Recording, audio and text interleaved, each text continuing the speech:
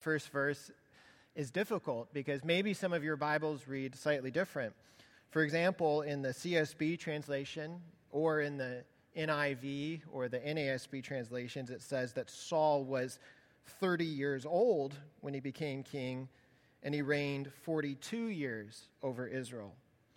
And the reason for that is because the Hebrew manuscripts that our Old Testament is based on, when you just read it at face value, it sounds like Saul was 1 when he became king, and he only reigned for 2 years.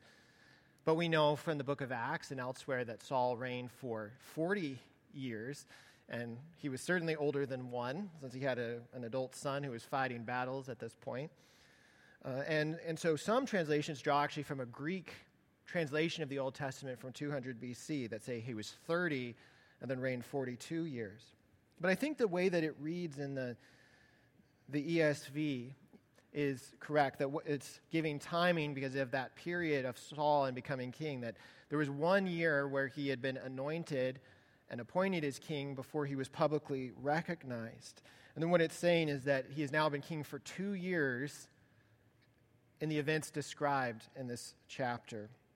So again, this is 1 Samuel chapter 13, and I'll begin reading in verse 1 again. Saul lived for 1 year and then became king. And when he had reigned for 2 years over Israel, Saul chose 3,000 men of Israel. 2,000 were with Saul in Michmash and the hill country of Bethel, and 1,000 were with Jonathan in Gibeah of Benjamin. The rest of the people he sent home, every man to his tent. Jonathan defeated the garrison of the Philistines that was at Geba, and the Philistines heard of it. And Saul blew the trumpet throughout all the land, saying, "Let the Hebrews hear." And all Israel heard it and said that Saul had defeated the garrison of the Philistines, and also that Israel had become a stench to the Philistines. And the people were called out to join Saul at Gilgal. And the Philistines mustered to fight with Israel 30,000 chariots and 6,000 horsemen and troops like the sands of the sea in multitude. They came up and encamped in Michmash to the east of Bethaven.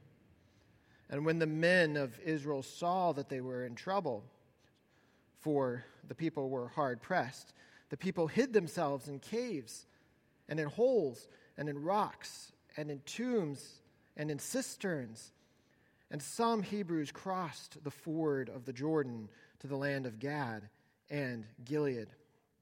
Saul was still at Gilgal, and all the people followed him trembling. He waited 7 days, the time appointed by Samuel. But Samuel did not come to him. So Saul said, "Bring the burnt offering here to me, and the peace offerings." And he offered the burnt offering. As soon as he had finished offering the burnt offering, behold, Samuel came. And Saul went out to meet him and greet him. Samuel said, "What have you done?" And Saul said, "When I saw the people were scattering from me, and that you did not come within the days appointed, and that the Philistines had mustered at Michmash, I said, 'Now the Philistines will come down against me at Gilgal,' and I have not sought the favor of the Lord. So I forced myself and offered the burnt offering." And Samuel said to Saul, "You have done foolishly. You have not kept the commandments of the Lord your God, which he commanded you. For then the Lord would have established your kingdom over Israel forever. But now your kingdom shall not continue. The Lord has sought out a man after his own heart, and the Lord has commanded him to be prince over his people. because you have not kept what the Lord commanded you." And Samuel arose and went up from Gilgal. The rest of the people went up after Saul and met the army. They went up from Gilgal to Gibeah of Benjamin. And Saul numbered the people who were present with him, about 600 men. And Saul and Jonathan his son and the people who were present with them stayed in Gibeah of Benjamin. But the Philistines encamped in Michmash. And raiders came out of the camp of the Philistines in 3 companies. One company turned toward Ophrah in the land of Shual. Another company turned toward Beth-horon. And another company turned towards the border that looks down on the valley of Zeboim, toward the wilderness. Now there were no blacksmiths to be found throughout all the land of Egypt, for the Philistines said, "Lest the Hebrews make themselves swords or spears." But every one of the Israelites went down to the Philistines to sharpen his plowshare, his mattock, his axe, or his sickle. And the charge was 2/3 of a shekel for the plowshares and for the mattocks, and 1/3 of a shekel for sharpening the axes and for setting the goads. So, on the day of battle, there was neither sword nor spear found in the hand of any of the people with Saul and Jonathan. But Saul and Jonathan, his sons, had them. And the garrison of the Philistines went out to the pass of Michmash. This is the word of God. Let's pray. Father, we pray for your wisdom, your guidance as we explore this text together, that you would open our hearts and our minds and our eyes to respond to you in faith and repentance and to trust you more. And so we pray in Jesus' name, amen. As I said, Saul here is facing the trial of his life, even though this is at the beginning of his reign as king. And you can see the setting for it in your Bible, that he had sent away most of his army after his battle with the Ammonites, and that he had, I think that there was an element of pride in that he thought that he had enough in terms of soldiers, and this was the elite fighting group. But then the text says that his son, Jonathan, had an initial victory against the Philistines. And this emboldened Israel, and Saul potentially thought that this was his opportunity to vanquish the Philistines, just as he had done with the Ammonites. And so he called Israel to join him again at Gilgal, to muster an army to fight with the Philistines. And it wasn't an accident that they gathered at Gilgal, because there was a promise from God through the prophet Samuel back in 1 Samuel 10, verse 7. After Saul had been anointed as king, this is what Samuel said. He said, "When these signs meet you, do what your hand finds to do, for God is with you. Then go down before me to Gilgal, and behold, I am coming down to you to offer burnt offerings and to sacrifice peace offerings. 7 days you shall wait until I come to you and show you what you shall do." And so there is this cryptic promise from Samuel. Go to Gilgal, wait there for 7 days, and then I will come, offer sacrifice, and tell you what to do. And so in a sense, it reminds me of a gift card that you get, and then you forget to use it for a few years, and you're rifling through your drawer, and I have a Wawa gift card. I'm going to take it and use it. But it seems that in a sense, Saul, after 2 years, is wanting to cash in this promise from Samuel, that finally he's getting around to going up to Gilgal to wait 7 days for Samuel to arrive. But then as he begins to wait at Gilgal, you see the Philistine backlash in verse 5 to 7 in your Bible. That the Philistines don't like being defeated, that this is a powerful fighting force. And so they go up to fight against against Israel. And it says that they mustered an even larger force. Let me fix my mic here. It keeps pulling down. There we go. Hopefully that'll stay. Okay, good. So I won't distract everyone by continuing to mess with that. Very good. So the Philistines are gathering. And it says that they had chariots, they had horsemen, they had troops like the sands of the sea. And in modern terms, that's like tanks and heavy machinery, that they have the cutting-edge military equipment of the time. Israel is no match. They're outgunned, they're outmanned, and they are completely terrified. And you can see the response that they have in your Bible. Look at verse 6. It says, when the men of Israel saw they were in trouble, for the people were hard pressed, the people hid themselves in caves and in holes and in rocks and in tombs and in cisterns. And some Hebrews crossed the ford of the Jordan to the land of Gad and Gilead. And so the army is falling apart. People are hiding themselves. They're running away. And Saul continues to wait for Samuel to arrive. And it's a horrible position for any king or any military commander.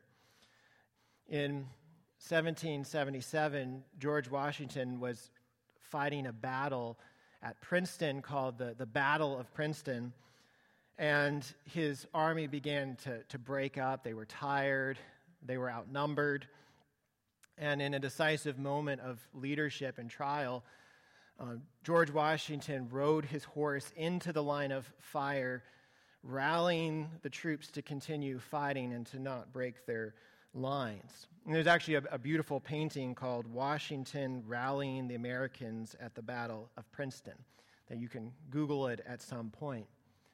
But that's the trial that Saul is facing at this point. Is he going to have the George Washington ride his horse into the line of fire moment, or will he fail in leadership? How will he respond to this moment of trial? And then we see that he responded with failure.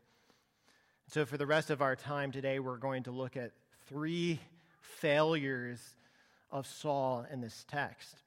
And I heard someone say recently that it's good to learn from your mistakes, but it's better to learn from other people's mistakes. And I think that there's truth here as well, that as we look at these 3 failures of Saul, hopefully we can learn from his failure and grow in our faith as well. So here's the first failure of Saul in the text, that Saul failed to wait. He failed to wait because he arrived at Gilgal and he waited 6 days. And that's a long time when you're facing a very powerful enemy army. You're not in the most strategic location in terms of military tactics. And it's like when you watch your watch go around and a minute feels like it takes a long time.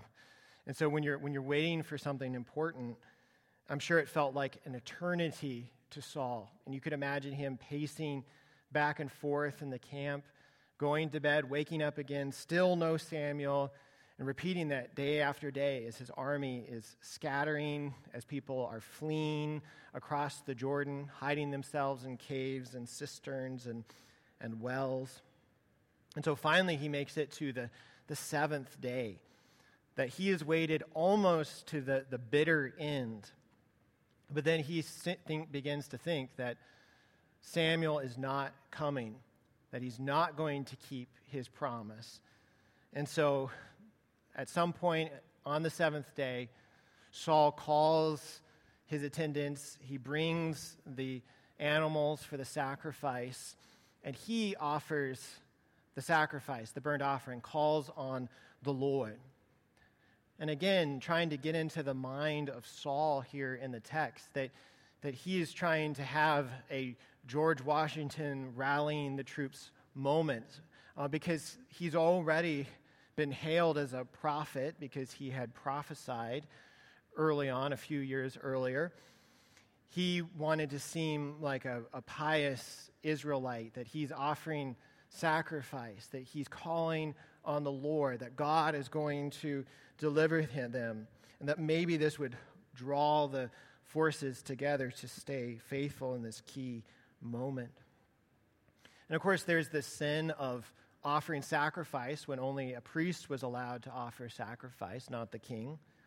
But I actually think that the primary sin of Saul here in this text was the failure to wait on the Lord.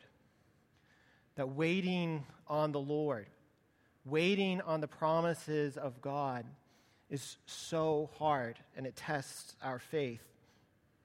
The Reformation Heritage Study Bible says that waiting is one of the most difficult tests of faith. And then later in the same paragraph, it says that waiting time is never wasted time, as it increases our sense of dependence on the Lord. And that's why we are commanded over and over again in Scripture to wait on the Lord.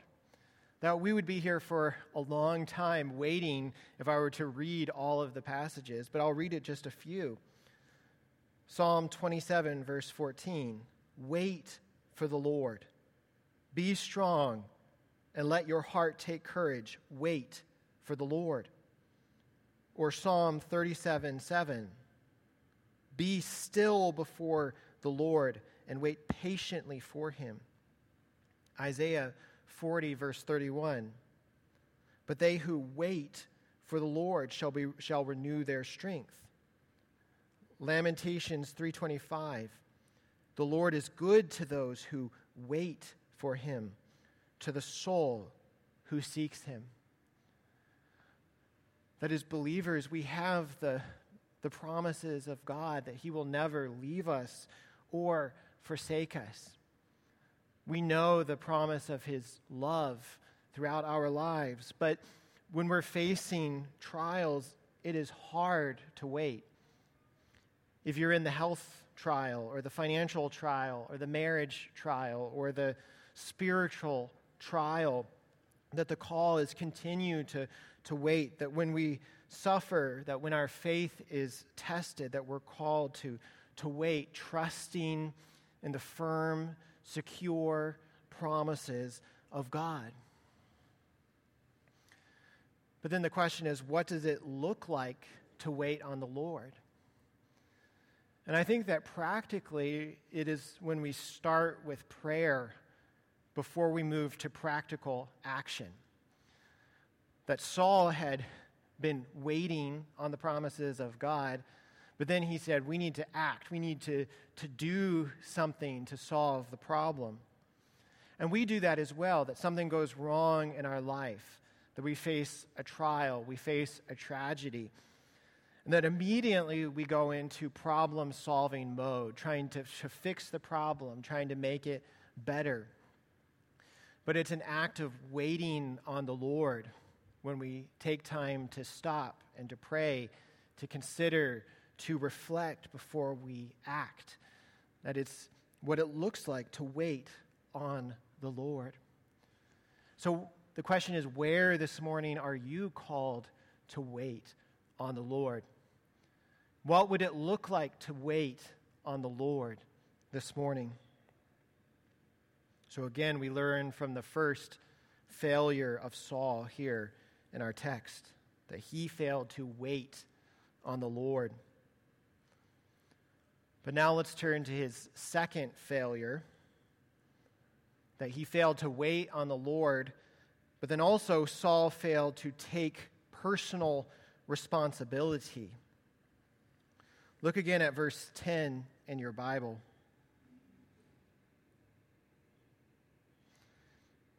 It says that as soon as he had finished offering the burnt offering, behold, Samuel came. And Saul went out to meet him and greet him. And that's interesting that he actually goes out to greet him. Either he's oblivious to what he's done wrong, or in some sense he recognizes his error and he's going to go out and try to act like everything is okay, to give a warm greeting to Samuel as he arrives. And you can imagine Samuel in this moment. Probably he's an old man, probably a long gray beard. And just to think of his expression, that I'm sure he had a very serious expression on his face, that he didn't begin with any kind of warm greeting. But look at what he says. What have you done? Whether he said it in a loud voice or a soft voice, we don't know. But you can hear the seriousness of his tone. What have you done? And then you can see how Saul responds to that accusation. What have you done? And Saul said, when I saw that the people were scattering from me, and that you did not come within the days appointed, and the Philistines had mustered at Michmash, I said, now the Philistines will come down against me at Gilgal, and I have not sought the favor of the Lord. So I forced myself and offered the burnt offering. And so you can see the kinds of excuses that he is making here in our text as he fails to take responsibility. That first he's blaming his army and everyone else. He's saying, my army was running away. They were hiding. I was losing the confidence of the men. It's their fault, not mine. And then he blames Samuel as well. He says, you did not come within the days appointed. That this is your fault. I did this because you didn't arrive at the right time. And then he also says, I forced myself and offered the burnt offering. That this wasn't even, I didn't want to. I knew it was a bad idea, but I needed to call on the Lord. I needed to seek the favor of the Lord. That I did it for good reasons. I had pious motivations for doing this, so you can't hold me responsible for my action. And isn't that the way that we so often respond when we face an accusation? When our spouse comes to us and says, you've done something wrong, there's that moment of decision in your head where you're thinking, all right, am I going to say, I was tired, I had a hard day at work, you don't understand all that I've been going through, I tried my best, I had good intentions, I meant to do the right thing? Or in the moment of decision, will it be that softening of the heart to take personal responsibility and to say, yes, I know I did something wrong, that I failed in this place. So this is a call for each and every one of us to begin to practice what it looks like to take personal responsibility, even if there is 90% of the accusation that is untrue, to have that humility within our hearts to examine that 10% and to say, yeah, I think there may be truth in that 10%, and so I'm going to take personal responsibility, unlike Saul here in our text. So that's the second failure of Saul. But then here's the third and the final failure of Saul. That he failed to wait, he failed to take personal responsibility, but then finally, Saul failed to repent. And obviously, repentance is connected to taking personal responsibility. But I think that they're slightly distinct, because there's a horizontal dimension to taking personal responsibility, to admitting that you did something wrong. But repentance is this turning from sin to God, that it's this return to God, knowing that He is merciful and gracious and slow to anger and abounding in steadfast love and faithfulness, to recognize that vertical dimension when we have sinned and when we have failed. And I love how the The old author Matthew Henry puts it in his commentary on this text. He says that it's not sinning that ruins men, but sinning and not repenting, falling and not getting up again. And I'll read that one more time. It's not sinning that ruins men, but sinning and not repenting, falling and not getting up. You can think of the differences between Saul and David. That we'll see that as we continue through the book of 1 Samuel, that David sins.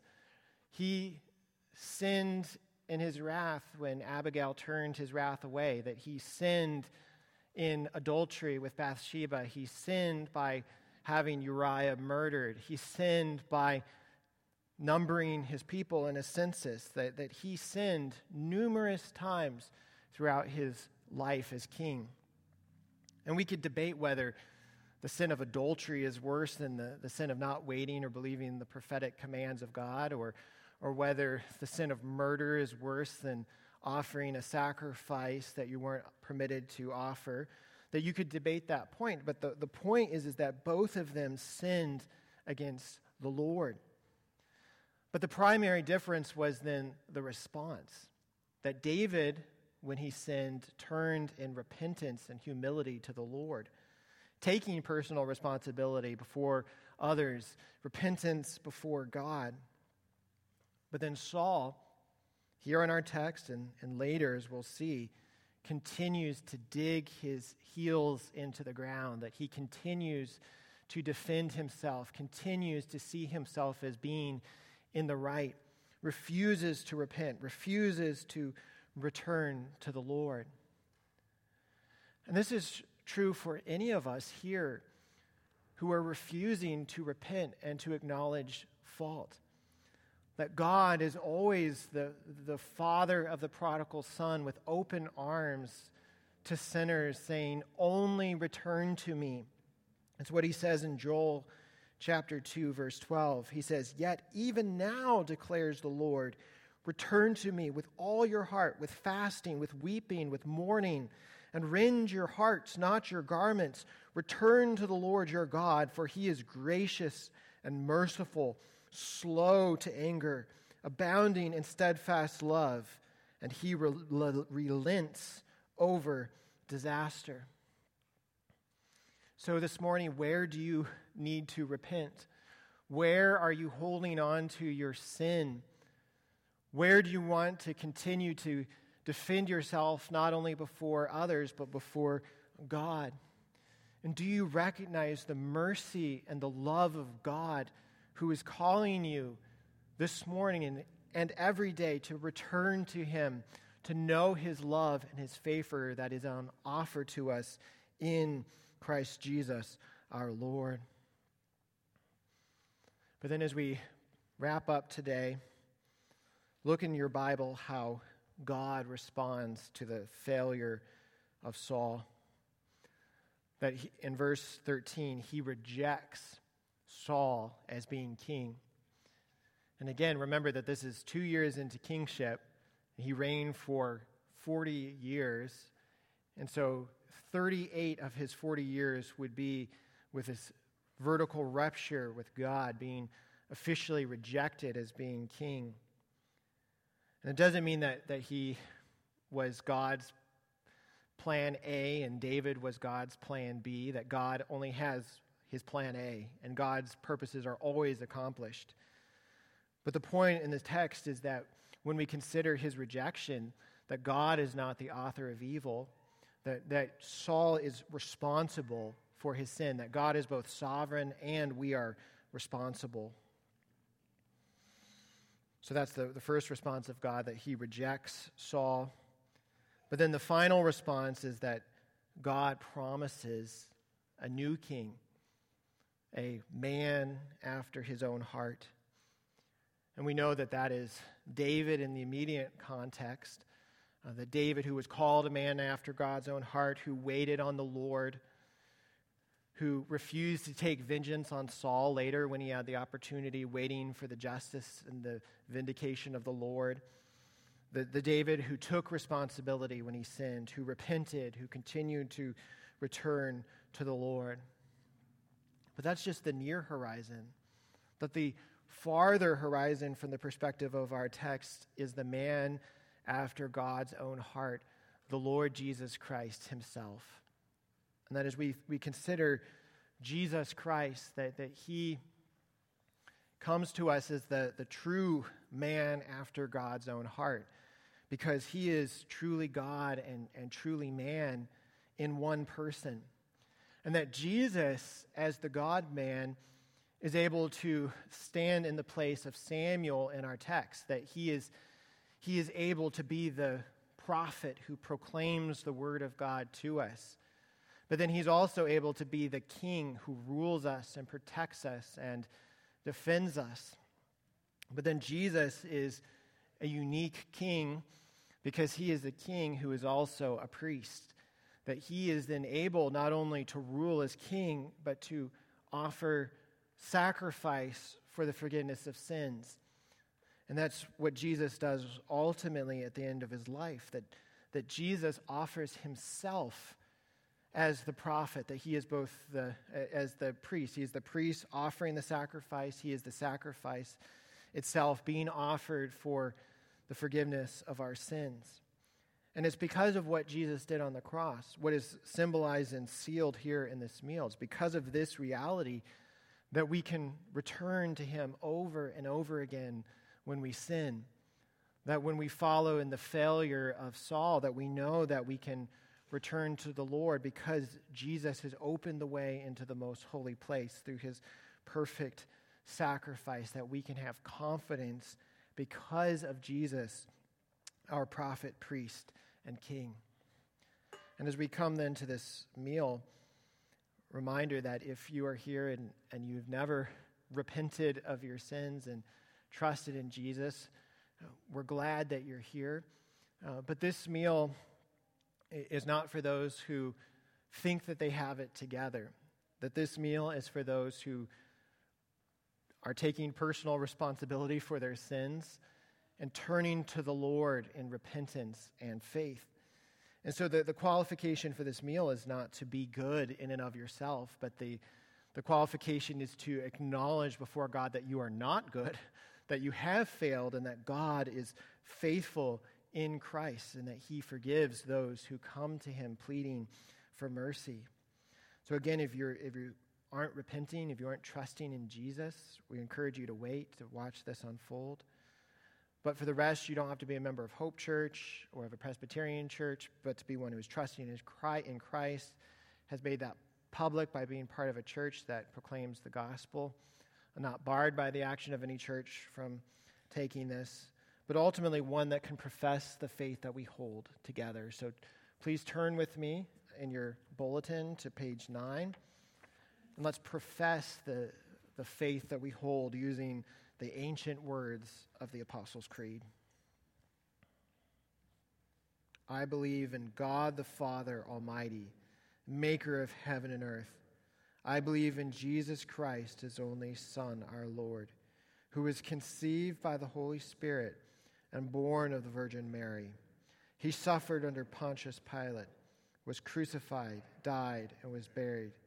He descended into hell. The third day he rose again from the dead. He ascended into heaven and is seated at the right hand of God the Father Almighty. From there he will come to judge the living and the dead. I believe in the Holy Spirit, the Holy Catholic Church, the communion of saints, the forgiveness of sins, the resurrection of the body, and the life everlasting. Amen. Because on the night that our Lord was betrayed, he took bread, and when he had given thanks, he broke it and gave it to his disciples, saying, "This is my body, which is for you. Do this in remembrance of me." The same way after supper, he took the cup, saying, "This cup is the new covenant in my blood, poured out for the forgiveness of sins. Do this as often as you drink it in remembrance of me. For as often as you eat this bread and drink this cup, you proclaim the Lord's death until he comes." So come forward in any order that you like. You can come down the middle. I'll be over here with Mike. I can break off a piece of bread and give it to you, or we have gluten-free here on the table if you need it. You can take a cup, return to your chair, and then Ernie will be going around with a tray. If you have mobility issues, you feel free to raise your hand and he will bring it to you. And then we will take it together at the end. So let's pray.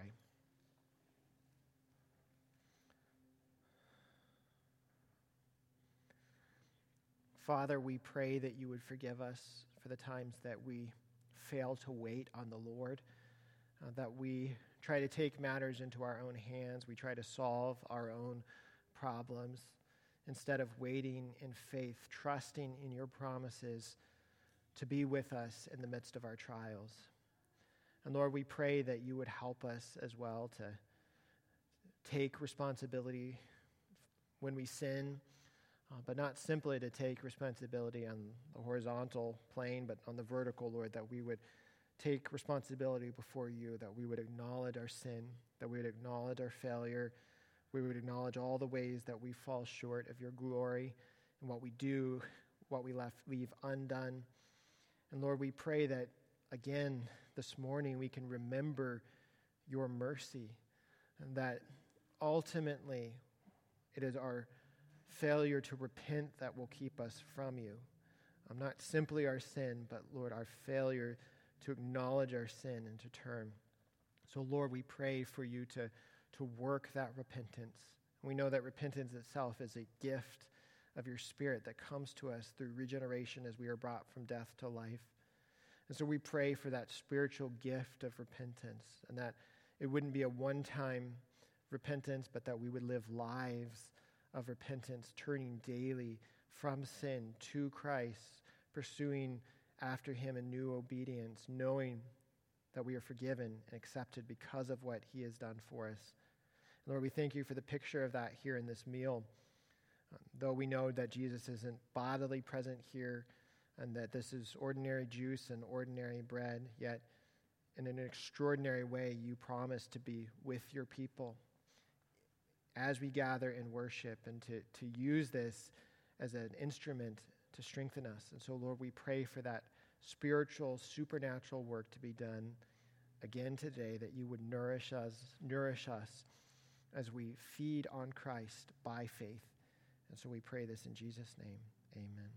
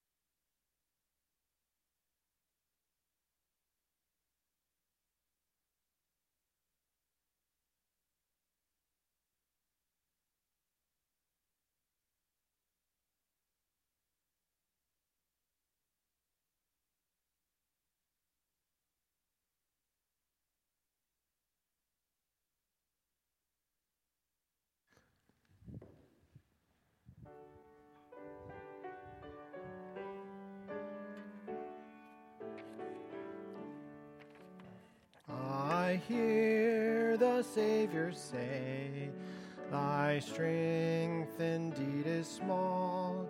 Child of weakness, watch